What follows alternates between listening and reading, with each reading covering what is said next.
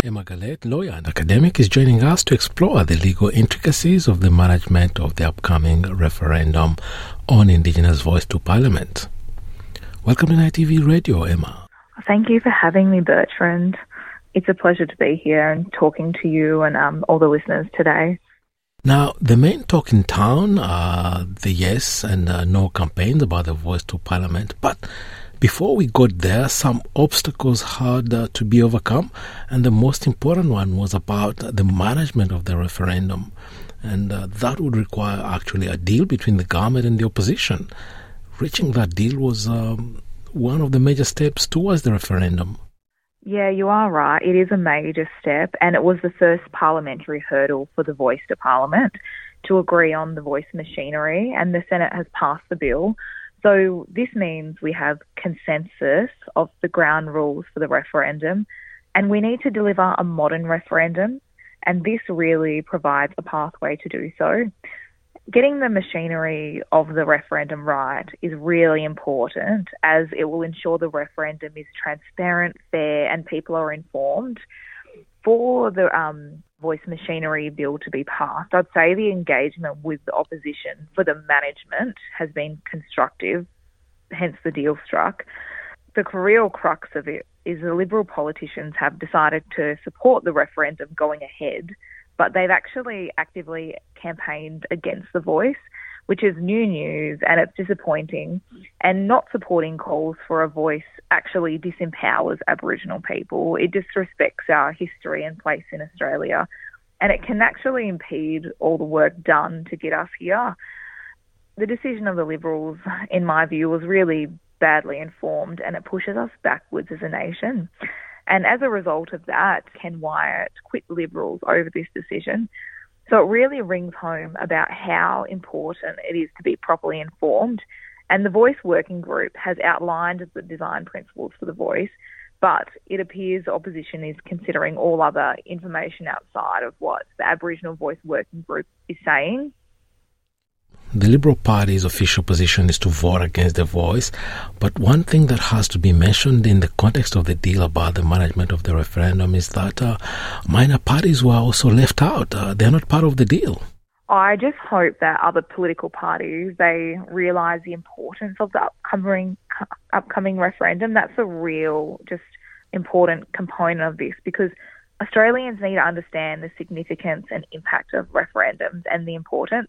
It's been years and years in the making, and many young Australians today would have not been old enough to have voted in the last referendum in 1999, which asked Australians if Australia should become a republic, and the majority wanted Australia to remain a monarchy. So I think really what needs to happen is, for the voice referendum, it's important to note that no government funding will go towards any campaign spending that's not a neutral civics campaign.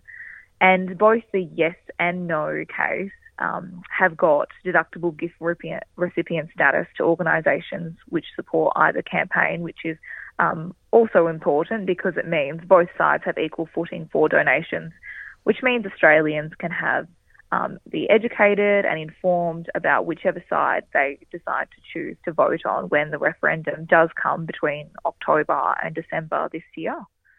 Now, we've had 44 consultations for constitutional change in the country, and only 8 have actually succeeded.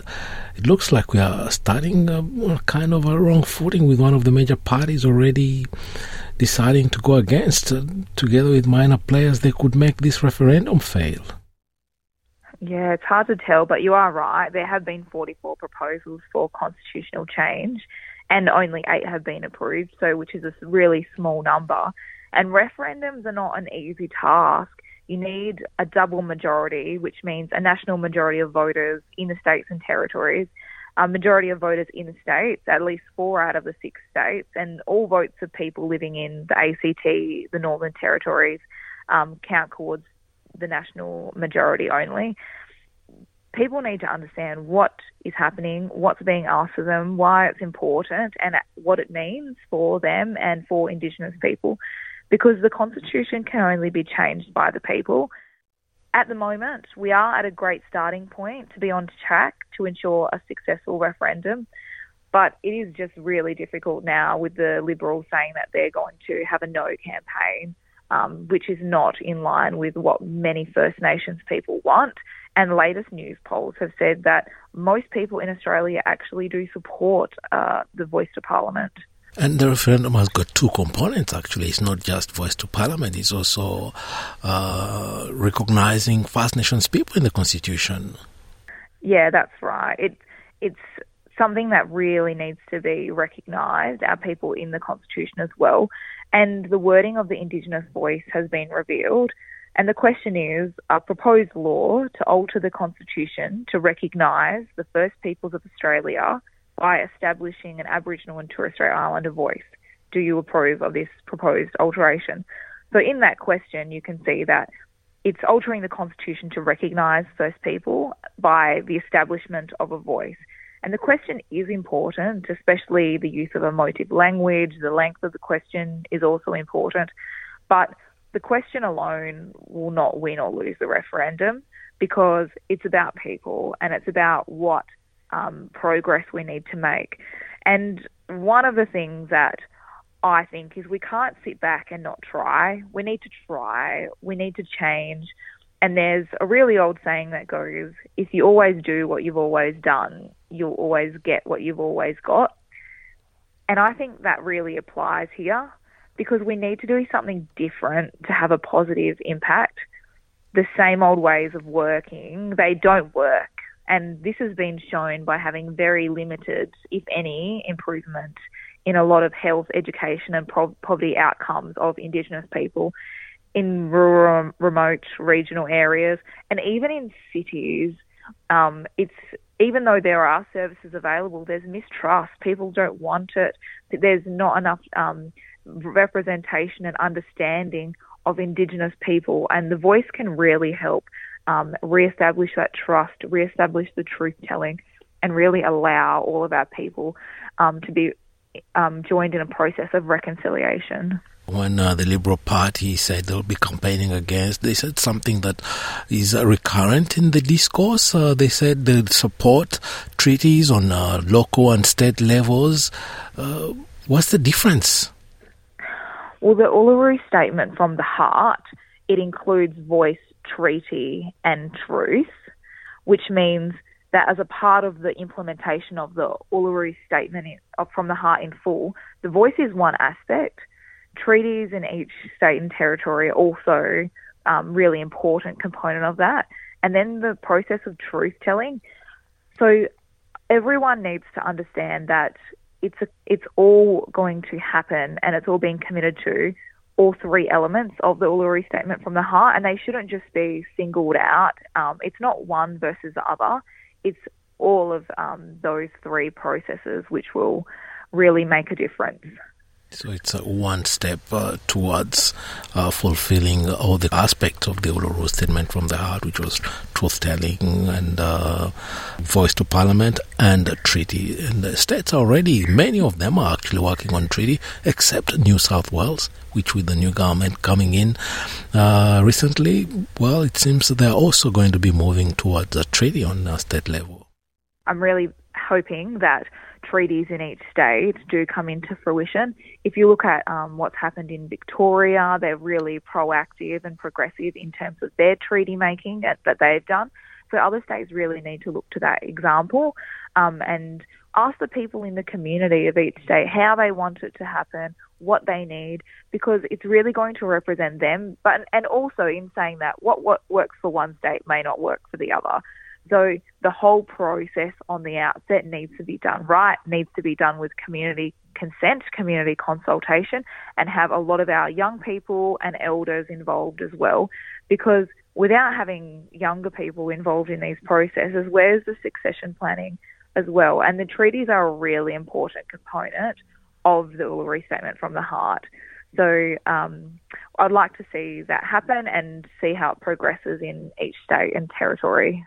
Now, I believe a proper information campaign needs to take place with all sorts of conflicting messages being peddled, in particular the younger generations, not only of First Nations background, but allies as well, need to be properly informed about all the intricacies of the vote and its implications. Yeah, the information needs to be really transparent and clear, so people can understand what the Voice to Parliament is, and what it means for them. And I was actually quite surprised to hear that there needs to be that some people don't even really know enough about it. So there really needs to be more education around what the voice is, why it's needed, and how it will help people make an informed decision. And I think the other component of this is where the importance of regional voices as well needs to be communicated. And the regional voices shouldn't be forgotten in this. And recently, on my latest episode of the YouTube channel I do with the West Australian called Paint It Black, I went out and the West Australian went out and we spoke to some people around Perth and remote and regional WA to talk to community members around what they think of the voice. And from that, most people are really supportive of it. Once they understand how it will help them and how it can facilitate good decision-making and governance, because that ultimately will help close the gap.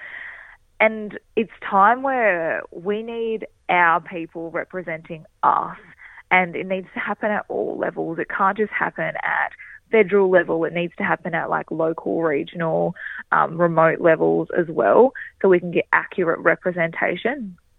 Now, what else needs to be considered as part of the referendum? This will be my last question. I really think the main consideration now is around engagement and education. Our community need to understand what they're voting for and the benefits of the Voice to Parliament. We can't just sit back and not try.